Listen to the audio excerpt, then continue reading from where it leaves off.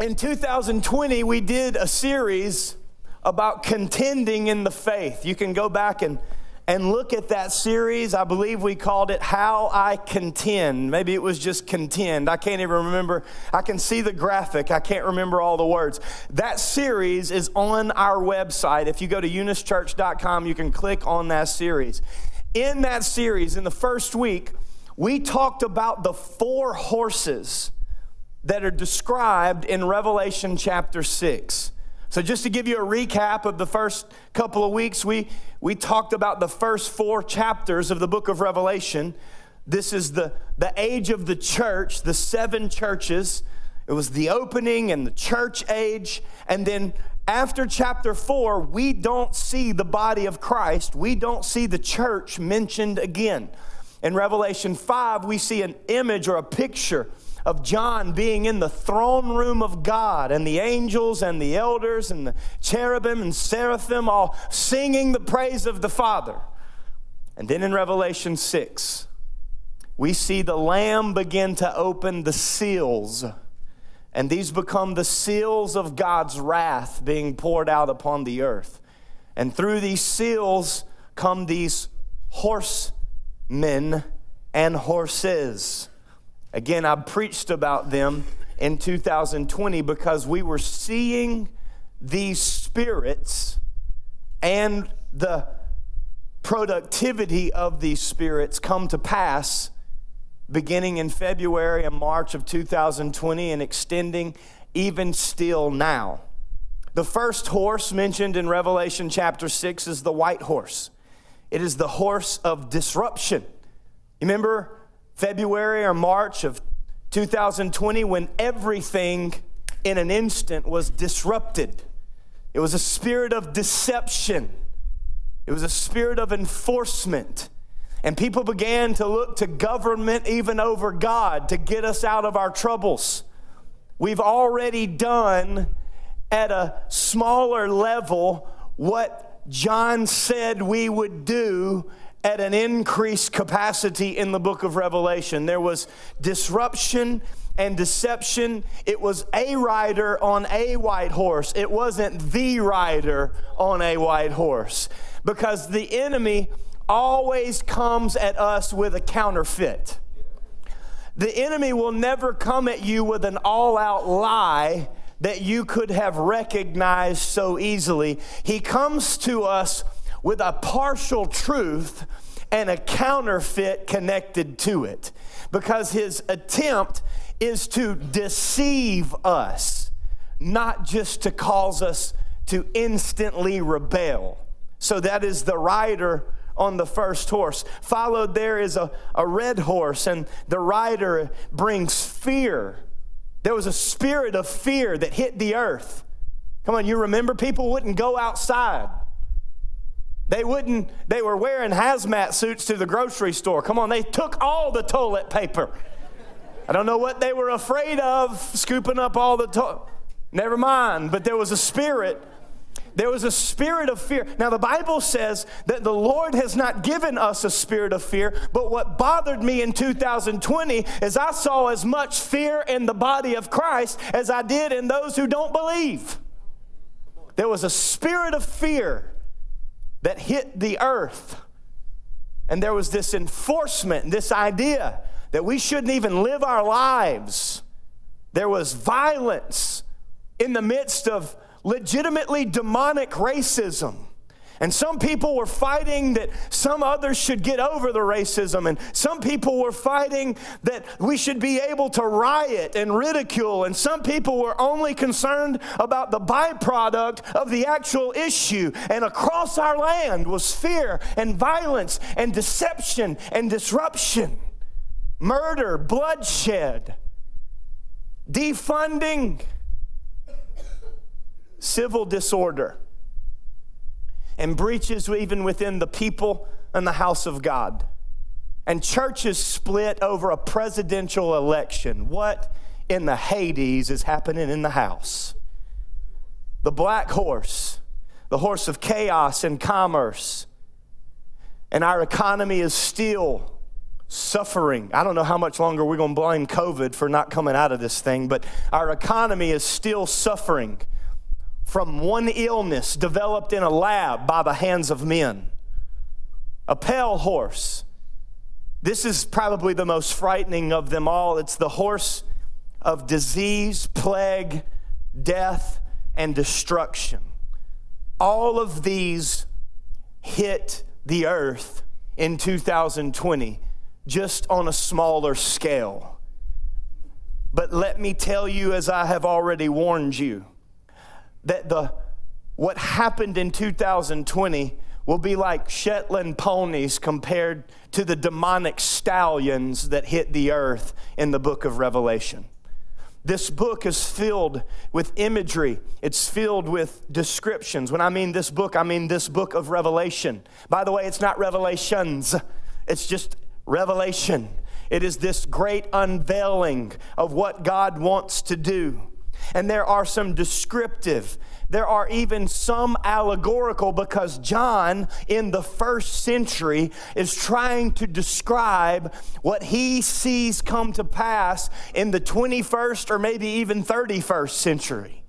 And he doesn't have words from his perspective in the first century to tell us what we see happening and taking place and understanding from our perspective. Jump with me to Revelation chapter 8. And we don't just see these horses and these seals, but we see trumpets.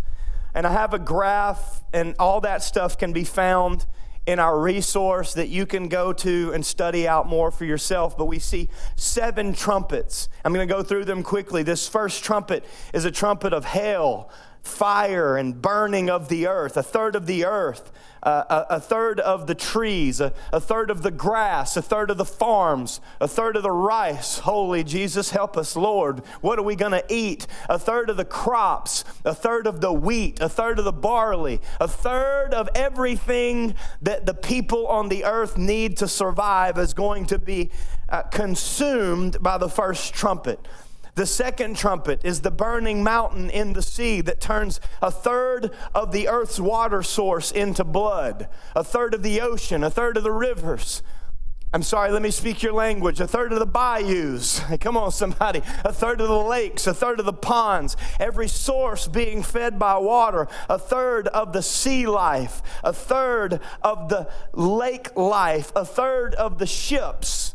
What we saw happen through hurricanes and storms to harbors will happen at a magnified level in the book of Revelation. The third trumpet that is being blown is that of the star of wormwood, and the water that is left over will be made bitter and unconsumable, and many will die through the destruction of this star reference. It could be a demonic spirit. It could be the actual explosion of a star. It could be rain from space coming down, acidically poisoning the water sources of the earth. We don't really know, and I don't really care. I don't plan on being here. The fourth trumpet is the sun being smitten. It is interesting to me that scientists are trying to blame global warming for something that God said was going to happen. Well, I'm not here to argue global warming, whether it is or whether it isn't, whether there really are more storms or whether we're just reporting more storms. I can tell you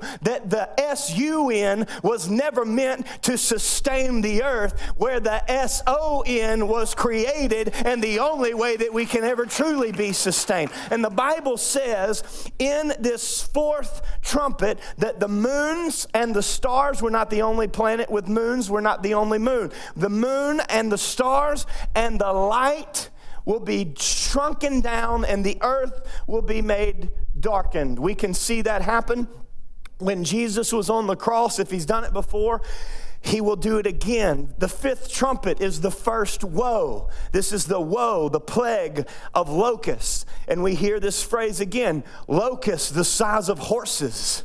What in the world is that? We don't know exactly. Could be some kind of military strike. Could be a mechanical enemy. It could be a whole lot of things. Don't get stuck on the details, learn and apply to your lives what God wants us to walk in while we're still here. The sixth trumpet, the second woe, is that plague of horsemen. Jump with me to Revelation chapter 9, verse 15. The Bible says 4 angels who had been prepared for the hour, the day, the month, and the year were released to kill 1/3 of mankind. If that were to happen right now, it would kill in an instant 2.5 billion people. 2.5 billion people. It is interesting to note that modern day sociologists connected to the kingdom of God claim that there are about 2.2 billion people still left on the earth that have not been ministered to and have not heard the gospel of Jesus Christ.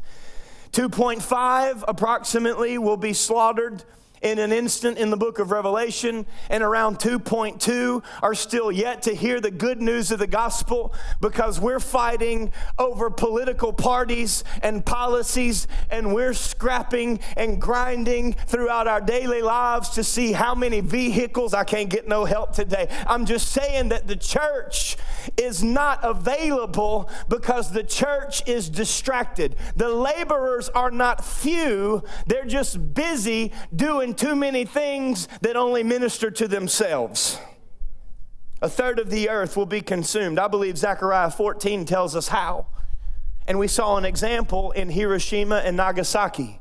Everything that's going to happen has already happened on a smaller scale. Verse 18, by these 3 plagues, 1/3 of mankind was killed by the fire and smoke and sulfur coming out of their mouths. Some scholars refer to the pictures of a nuclear bomb that has already been dropped, which is why it is insanity to arm terrorists with nuclear capacity who have promised to get rid of Israel because they hate those people. And the only people that they hate even more than Israel are Americans. Verse 21, even after all of that, as many of you will sit here today and walk out of here and continue down the same path that you've already been walking. I know this is a little heavy, but it's biblical, and I can't leave passages out just because I don't like the way that feels.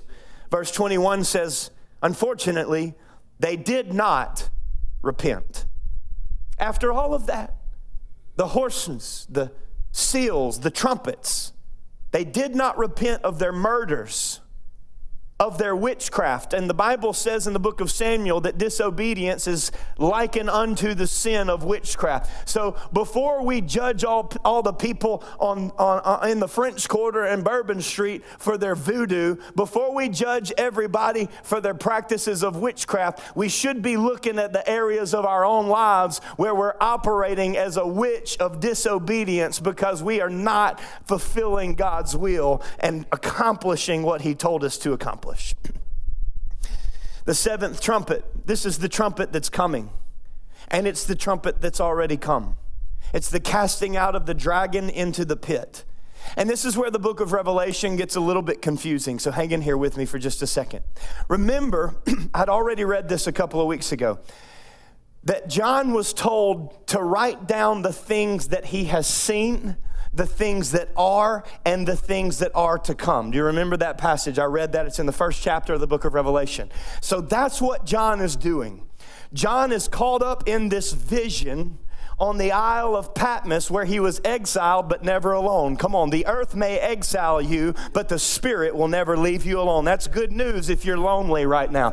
And he is in the Spirit on the Lord's day, and he's instructed to write down the things which have been, the things that he currently sees, and the things that are coming. And John begins to write down all that the Lord is showing him. So this book is not a chronological order of everything that he is seeing. He is writing some things down, and then he sees this. See, the book of Revelation would be better understood in tiers. What's happening in the heavens, what's happening on the earth, and what's happening underneath the earth. Then it would be understood chronologically just on one linear line. And so John is describing all of these things. He's showing us what has been and what is, and how what has been is affecting what is, and how what is affecting what's going to be. And he's not separating them. He's combining them because he's having a kingdom vision, not a chronological vision. Jump with me, if you will, to chapter 12 of the book of Revelation. This is a flashback and a current prophetic promise.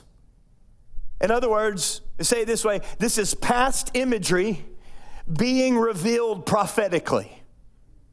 Because John is writing to the first century church that would understand this, and the 21st century church that with the help of the Holy Spirit would have the ability to interpret this. Verse 5 of Revelation chapter 12 says, she gave birth to a son. Now, if I were to ask you who gave birth to a son, we would all go, oh, Mary. Okay, hang on a minute. She gave birth to a son who was to rule all nations with an iron rod. Please remember that phrase because it's going to be spoken about again. And her child was snatched away from the dragon and was caught up to God and to his throne. Okay, so I tend to follow the camp. Now, there's a lot of interpretations about a lot of details in this book. I like to listen. I like to learn. I don't like to get hung up on fringe things that don't matter.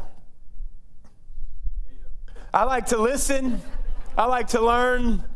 I don't like to get hung up on fringe things that don't matter. My mentor told me, Chris, keep the main thing, and keep moving forward in what God has called you to accomplish. That's my intent. So I want to learn from this book, but I don't want to get stuck in it. The Bible says she gave birth to a son. We know that Mary gave birth to a son, but we also know that the Messiah came from not just a woman, but a nation. The nation of Israel gave birth to the Messiah, gave birth to the Son of God. The Son of God was snatched away from the dragon and caught up to be with God. And when the 500 standing on the shore that Jesus had revealed himself to in 40 days, I know I'm teaching fast, that's why we record it. When Jesus ascended into the air, the angel came down at all the people gawking at the clouds and said, why are you still standing here? The same way you see him go, you shall see him return. Essentially saying, you better get to work before he gets back. Come on, somebody. Keep reading in verse 6. And the woman fled into the wilderness. This is a very similar passage to Luke chapter 21 that I referred to just last week when I said that Jesus told us the true sign of the end of times was when you see Jerusalem surrounded by armies, flee to the hills or flee to the outside of the city. So the woman, Israel, fled into the wilderness. This is not odd. We're referred to as the body of Christ, the bride of Christ. We're coming back as the bride of Christ. We are referred to in the parables as the bride, the maidens of the bridegroom who is coming for us. This is not unlike the former imagery that we already understand. But that woman, Israel, and or anybody that got left behind, that's my personal opinion, is told to go into the wilderness where God is going to prepare a place to provide and take care for her for 1,260 days. 1,260 days is very close to the equivalent of the first 3.5 years of the 7 years of judgment, or the 7 years of the Great Tribulation.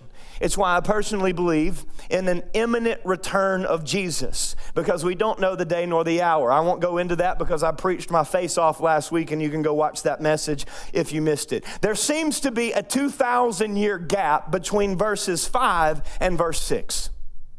It seems that we stand between Jesus' ascension into the kingdom and Israel's protection for 1,260 days or 3.5 years of peace promised by the Antichrist, who leads Israel into signing a peace agreement but will break it in the middle of the book. Verse 8 Verse 7. Then there was a war in heaven. This is why I've entitled this, The War of the Gods.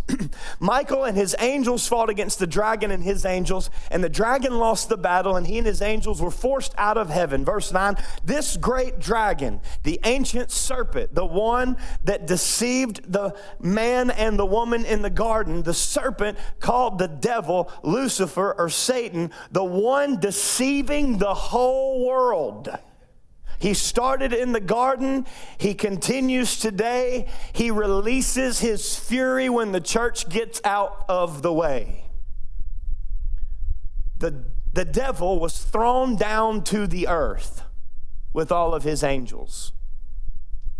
Now, did that happen before we were created or after we were created? Did it happen in Genesis? Did it happen again? Is it going to happen in Revelation? Stop it. It happened. It's happening. It's going to happen. Stop getting stuck in the human mind and open yourself up to whatever God wants to do, whenever God wants to do it, and just follow and obey as long as he leaves you here. What we know is that Lucifer and a third of heaven, I hope that it's okay. This is why we have children's ministry, but I got to say it anyway. Lucifer and a third of heaven got their butts kicked, are getting their butts kicked, and are gonna get, come on somebody, I'm just saying it today because we need to know that the battle belongs to the Lord and the victory was won, is won, and is going to be won. But right now, since Jesus said, I saw Satan fall like lightning, Lucifer and a third of heaven have been thrown down to the earth. And they don't like that God created man in his image and likeness and fashioned, hallelujah, woman from the rib of man, and told them in Genesis chapter 1, verses 26 through 28, that you, not he, would rule and have dominion on the earth. Why did God put us here? He put us here to prove to the enemy that I didn't need you, I don't need you, and I never will. And from that day on, from the day that the serpent deceived the woman and the man who stood there idly, because idly standing by is seen as acceptance, and acceptance is seen as approval. Lucifer and a third of heaven referred to throughout the Old Testament as little G-O-D gods, not the God of Abraham, Isaac, and Jacob.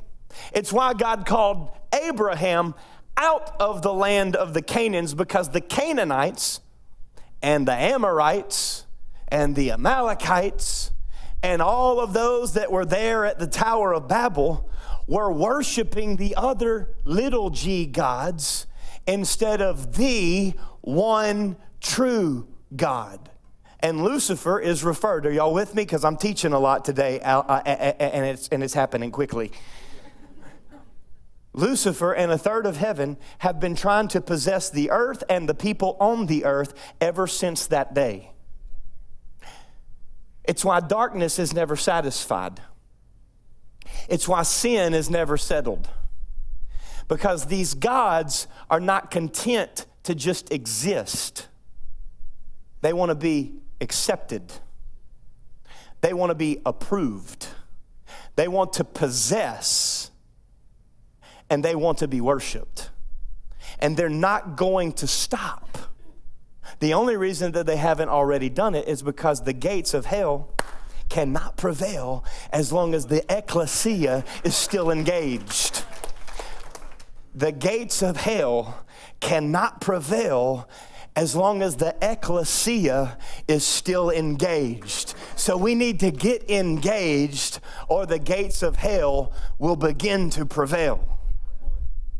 And we're seeing the gates of hell begin to prevail because there's not a lot of us, but we're lazy and we're distracted by the same gods that distracted the Canaanites, by the same gods that distracted Adam and the woman, by the same gods that distracted the Babylonians, the Persians, the Greeks, the Romans, the Europeans, and now the Americans. Now, recently a book was written by a Messianic Jew, which sometimes these guys are a little crazy. And this guy's a little off the deep end. I like some of his stuff. I don't like all of his stuff. I'm not saying you should go read everything that he has and believe every word. No, I'm just saying he wrote a new book that is extremely interesting. His name is Jonathan Cahn. He preached on the Washington Mall, one of the most phenomenal messages I've listened to preached in the area of Washington, D.C. He did this just a couple of years ago, and he just published a book called Return of the Gods. Here's the essence of that book. Jesus tells a parable in his Gospels that a man, a nation, a person, a body, a temple is delivered from a demonic spirit. And the gospel did that in the first century. Delivered people of demonic spirits. Everywhere that the apostles and the apostless, come on somebody, went, they delivered people from demonic powers. It was not something that happened occasionally and freaked out a bunch of too comfortable church people. It's something that was expected by those who believed and were baptized in the name of Jesus. It was just part of who they were. They cast out, I'm preaching too much, but they cast out demons. They spoke in new tongues. No weapon formed against them prospered, and everything that they put their hand to, they laid hands on the sick, and they didn't beg God to heal. The sick just received Jehovah Rapha in the instant, and they were healed. It was just a byproduct of being a believer. And these demons were cast out. But what happened in the parable was the man cleaned everything up, got everything in order. The nation cleaned everything up and got everything in order. But the demon went on a recruiting trip. And that demon got 6 more demons and came back to the land and came back to the person, came back to the place, came back to the temple. And the Bible says that the latter state of that individual was even worse than the former. Hello, America.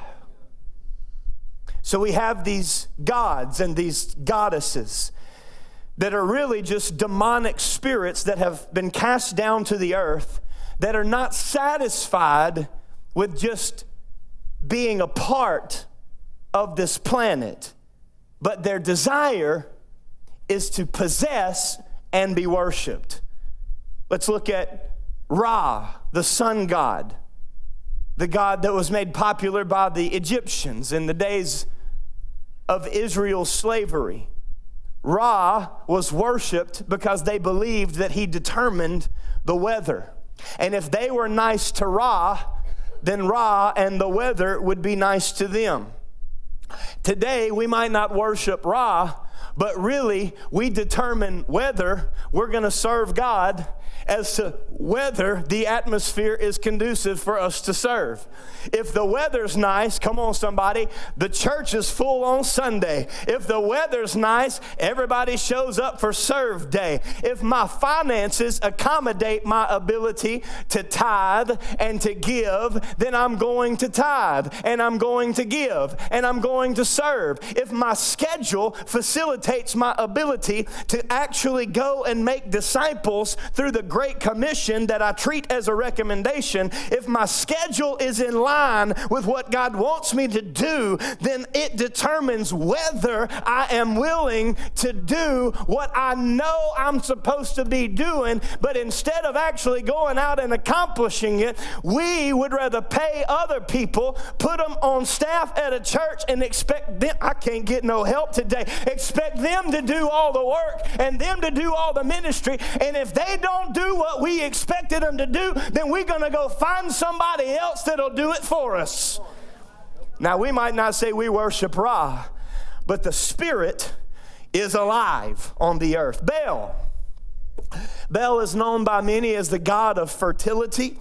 He's known as the god of possession and materialism. He is the one that they took their gold and made a calf to that they could worship. He's the reason that Moses lost his junk. Come on, somebody. Moses broke every commandment that God had given in one instance when he threw those stones and destroyed them. Now, I'm not justifying temper tantrums, because God made him inscribe everything that he had formerly given him, because he wanted Moses to remember that I gave you self-control just as much as I gave you authority. Come on. But Baal is evident in our billboards and in our commercials, in our living rooms, on Wall Street as a bull. Baal is evident in the time, the talent, and the treasure that we invest to accomplish the American dream. Baal is evident in where we're willing to invest our time, our energy, and our effort for more vehicles,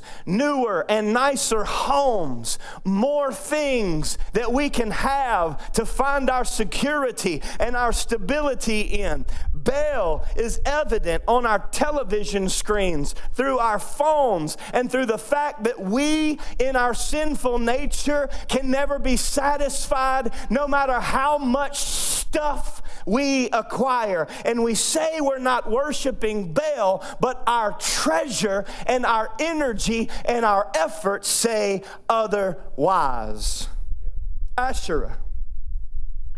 We may not have Asherah poles over our beds as they did in the Old Testament, but the spirit of Asherah, believed to be the goddess, wife of Baal, the spirit of Asherah, which is believed to be the sexualization goddess that didn't leave the earth whenever the Old Testament Asherah poles were torn down by some of the kings of Israel. In fact, if you read through the book of 1st and 2nd Kings, the obedience or disobedience of the kings of Israel was determined by whether they did or did not tear down the high places. That is the Asherah poles of worship that they integrated into their society, because they would rather be like the world than they would crucify their own flesh.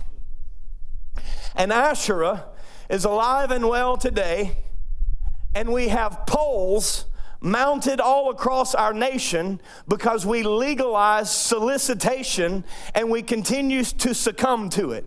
We might not succumb to it physically, but the statistics are approximately 80 to 90% of even those who say they believe in Jesus are actually consumed by this sexualization.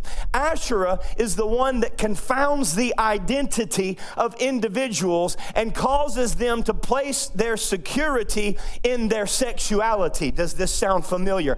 Asherah came back to life in the days of Greece and Rome. Asherah was referred to in Greece and Rome as Diana and Athena, and everywhere Paul went, he had to address the spirit of this goddess that tried to pervert the spirit of the men and women in that place. The way that they worshiped Athena, Diana, Asherah was that they would gather together with the priestess and or the priest, and they would have immoral activity that they felt like honored this goddess. And today we stream these same images into our homes through commercials. We stream these images through movies. We call it entertainment, but it has always been, and it will always be ungodly immorality known as idolatry. It's the goddess of Asherah. And the horses came to remove everything that people put their faith in that is not God. The horses of Revelation start with disruption and deception and ultimately reveal the death and destruction that people were already following. But there's one more of this, what Jonathan Cahn refers to as the Trinity of the Godhead, the little g gods. And it's this God referred to as Molech. Molech is described as an idol that would be built and placed into the fire. And some images show that Molech would open his chest, and there's actually videos of people worshiping Molech by throwing children onto the plate that was his chest and closing them into the fire, and the child would roll down into the fire. There are other images of his hands being over the fire, and they would place the child into the hands of Molech. They would sacrifice their child in order to achieve earthly success. Today, now listen, I stand in the gap, and this is not something that I share often. I stand in the gap as someone, many of you don't know this, but I have a 20-year-old. He's just not here because I paid for him to be consumed at the hands of Molech. Because for my own success at an early age, I was willing to sacrifice a child. It means that God's grace is so good that if you'll just repent, God will surround you with a whole lot of people that only get to know the redeemed version of who you are. They would place children in the hands of Molech, and the fire would consume Molech.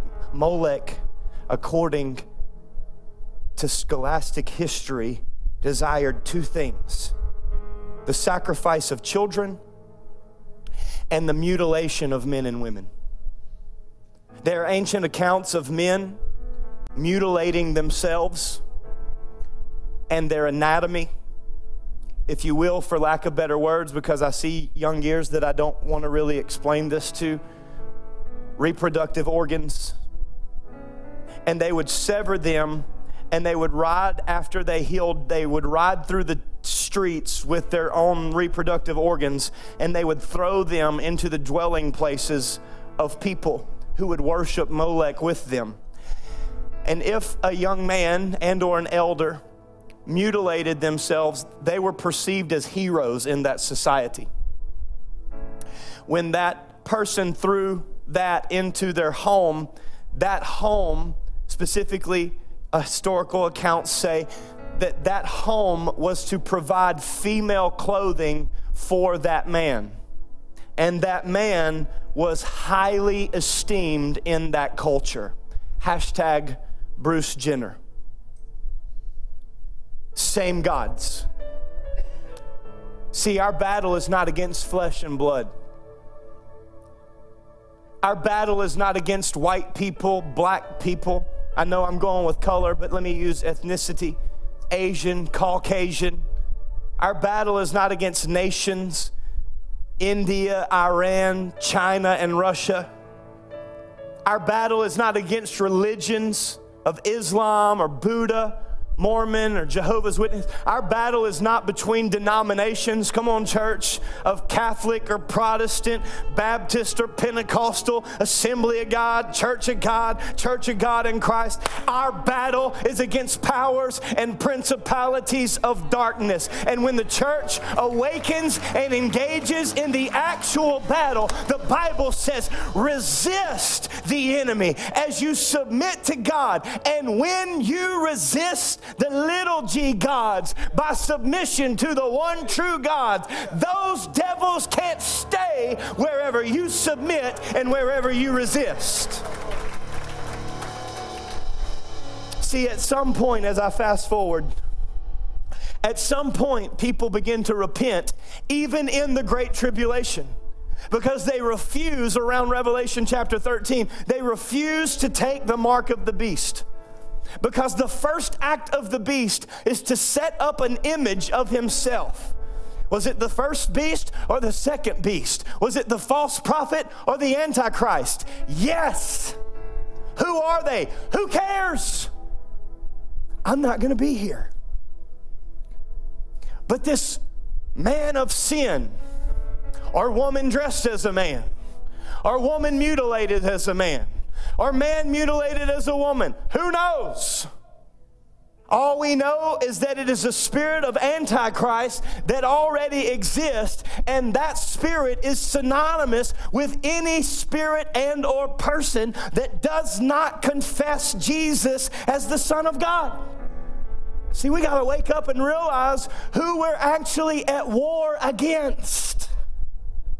And in the middle of this book, we begin to see people repent and not take the mark. Why? Come on, hold in. I'm getting ready to close. I promise you, I'm expending more. I sat down after first service, and I sat down beside my wife, and she said, "Oh, you're sweating." And I look like a chicken. I'm freezing. I got goosebumps all over me. I'm giving you all I got right here because I don't want you to walk out the same way that you walked in. In the book of Revelation, God sends, in the middle of all this mess, God sends 3 angels to minister to those on the earth that aren't going to receive the mark. It's not going to be a vaccination. It's not going to be a chip that's inserted. It's not going to be something that sneaks its way in. It's going to be evident to everybody of what John wrote about 2,000 years ago, because the Bible says that it is the will of God that none should perish, but all would come to repentance. So God seals up 144,000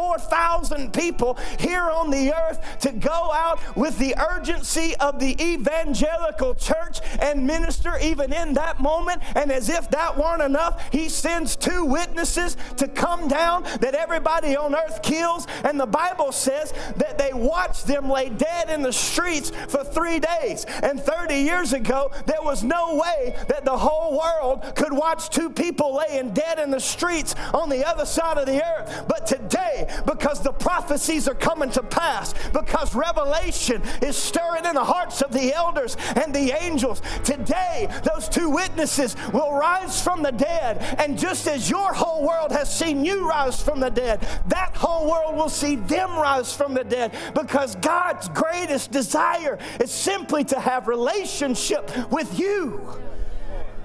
What is this war all about? This is my final closing. What is this war of these gods? How did we go from the Dick Van Dyke Show, where they wouldn't sleep in the same bed because they weren't married? How did we go from founding a land as people of God referred to as Puritans to shipping souls over like cattle to do the work for us?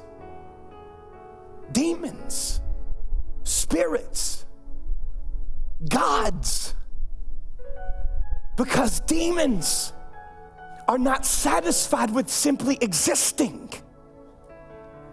This war is over the possession of the earth and the people that are on it. It's how we went from only aborting a baby if it affected the health of a mother to determining whether we wanted to keep a child within a month of its birth. It's how we went from being willing to look inappropriately at one another as objects of lust instead of brothers and sisters in Christ, to today determining whether we felt like we wanted to be a male or a female. So much to the fact that we're willing to, again, in the name of Molech, mutilate even our own children. How did we go? What is this war about? Because these gods, these demons, are not satisfied with simply existing. They want to possess. And in the book of Exodus, we hear a song. It's the Song of Miriam. You can go look it up. It's in Exodus chapter 15. They sing this song. It says, "Who is like our God?" It's a beautiful song. "And who could make war with him?" But if you fast forward in the book of Revelation, you see a very similar song being sung, yet you see the name being changed. And the beast that erected an image of himself that only allows you the ability to buy and sell if you receive his mark, has the whole earth sing this song. who is like the beast? And who could make war with him? See, this whole thing is about who is worshiping who. So what are you worshiping? If you look at your life, if I look at mine, where am I invested? That's what this war is all about. And they ask this question, who is like the beast and who can make war with him? But the Bible says in Revelation chapter 17, verse 14, that they will make war on the Lamb, and the Lamb will conquer them. For he is the Lord of lords, and he is the King of kings. And those who are with him, come on somebody, are called and they are chosen because they were faithful. So I'm not afraid of the book of Revelation because I'm prepared for the book of Revelation. I'm inspired by the book of Revelation. I'm empowered by the resurrected King Jesus, because I believe that my King is sitting on his throne listening to the songs of men and women right now. And whenever they begin to say, who is like the beast and who can make war with him, I believe my King is going to look over at his angel and say, Gabriel, get my sword. It's time to go get my bride. And it's time to let the whole earth know what the church has already been walking in. And the Bible says in Revelation chapter 19 that the apostle lets us know about God's anointing. He says, I saw heaven opened up, and behold, a white horse, and this one sitting on it was not a counterfeit. He was the one that is called faithful and true.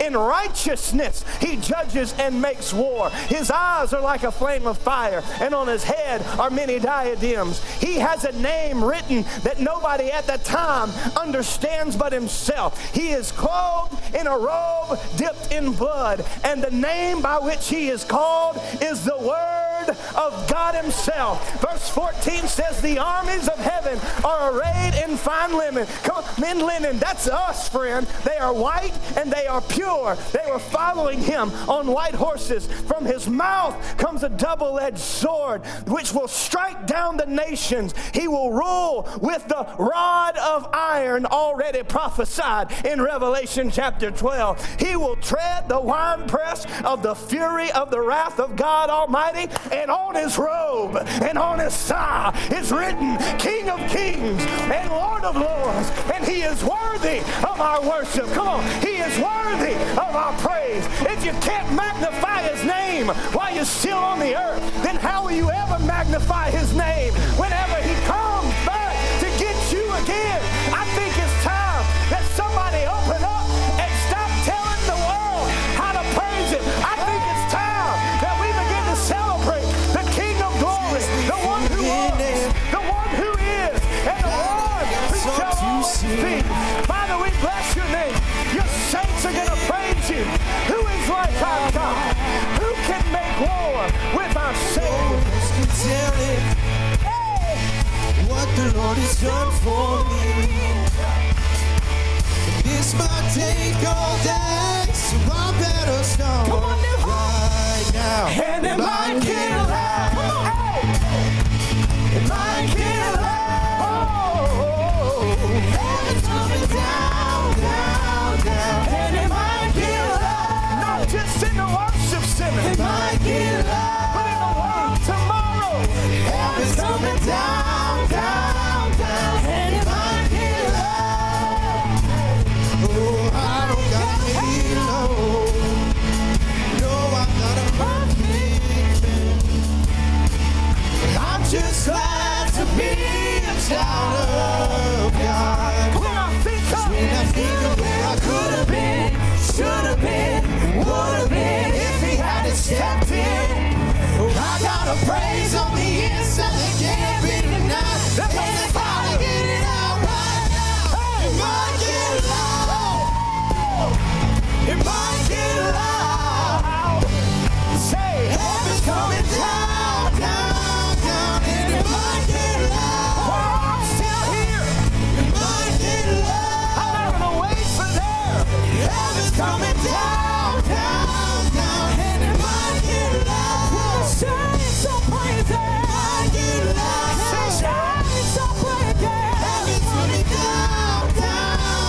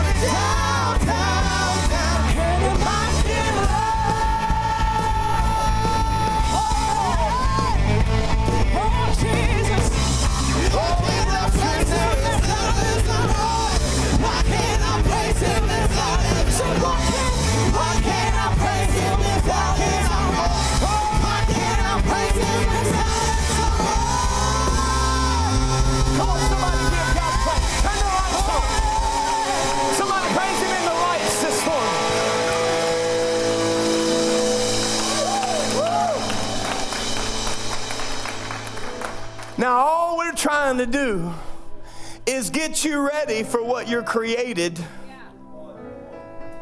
Because you were created in the image and for the glory of God Almighty. So I exhort you today. Listen, if you're a guest with us this morning, we don't do this every week. It's okay, come back next week. We're not trying to force you into something that you're not ready for.